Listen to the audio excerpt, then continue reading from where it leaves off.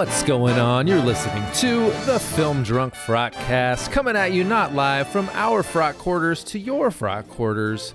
I'm Vince Mancini, and I am joined, as always, you know him, you love him, he's the irregular regular, Mr. Matt Lieb. You've got a fat cock. Put that cock directly in my mouth. You gotta make a decision to take that cock and put it in my mouth. I love it. All right, okay. I didn't read any. That's good. I liked it. Sorry.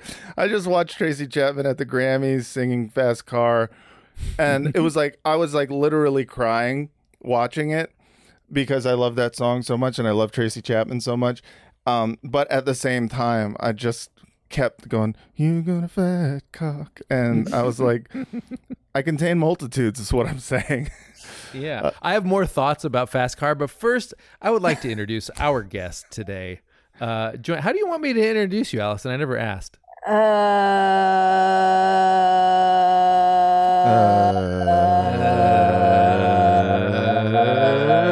You've got a fat cock.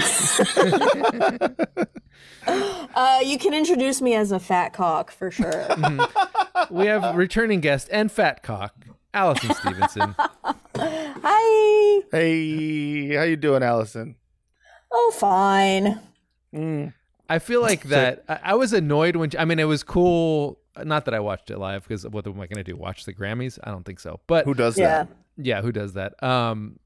But it was nice to see Tracy Chapman get out there on stage, but it also bugged me, like, why is this other guy here? What is he contributing to the song at this point? You don't know did the a cover lore of the song. Yes. I know, but, like, it's not it's just a regular cover. Like, her version is better. Like, he doesn't really, like, improve upon it. Her version is better. Right? But he's a man, so that's already an improvement. Yeah. That's true. The story behind it is that he did this cover in 2023, last year, and it like rocketed to #1 in the country charts and won a country all these music idiots award. were like, this is a good song that I've never heard before. Right? Yeah. No, they're definitely idiots because they never heard that song. I hate them because of that. You know, like, if you don't know the things I know, you're a fucking moron. No, I just mean, look, it's a good song. It's when it comes on the country radio, you're probably like, well, this is good. I mean, it's not right, but the original's like better. I don't know. No, I agree. I agree with you. He didn't do anything new with it other than it was a white man singing it.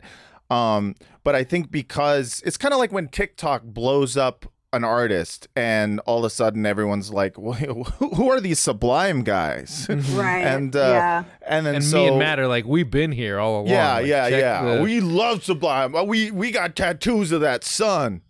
Check the tie-dye on the wall. We've been here. Yeah. 40 ounces to freedom. Change my life.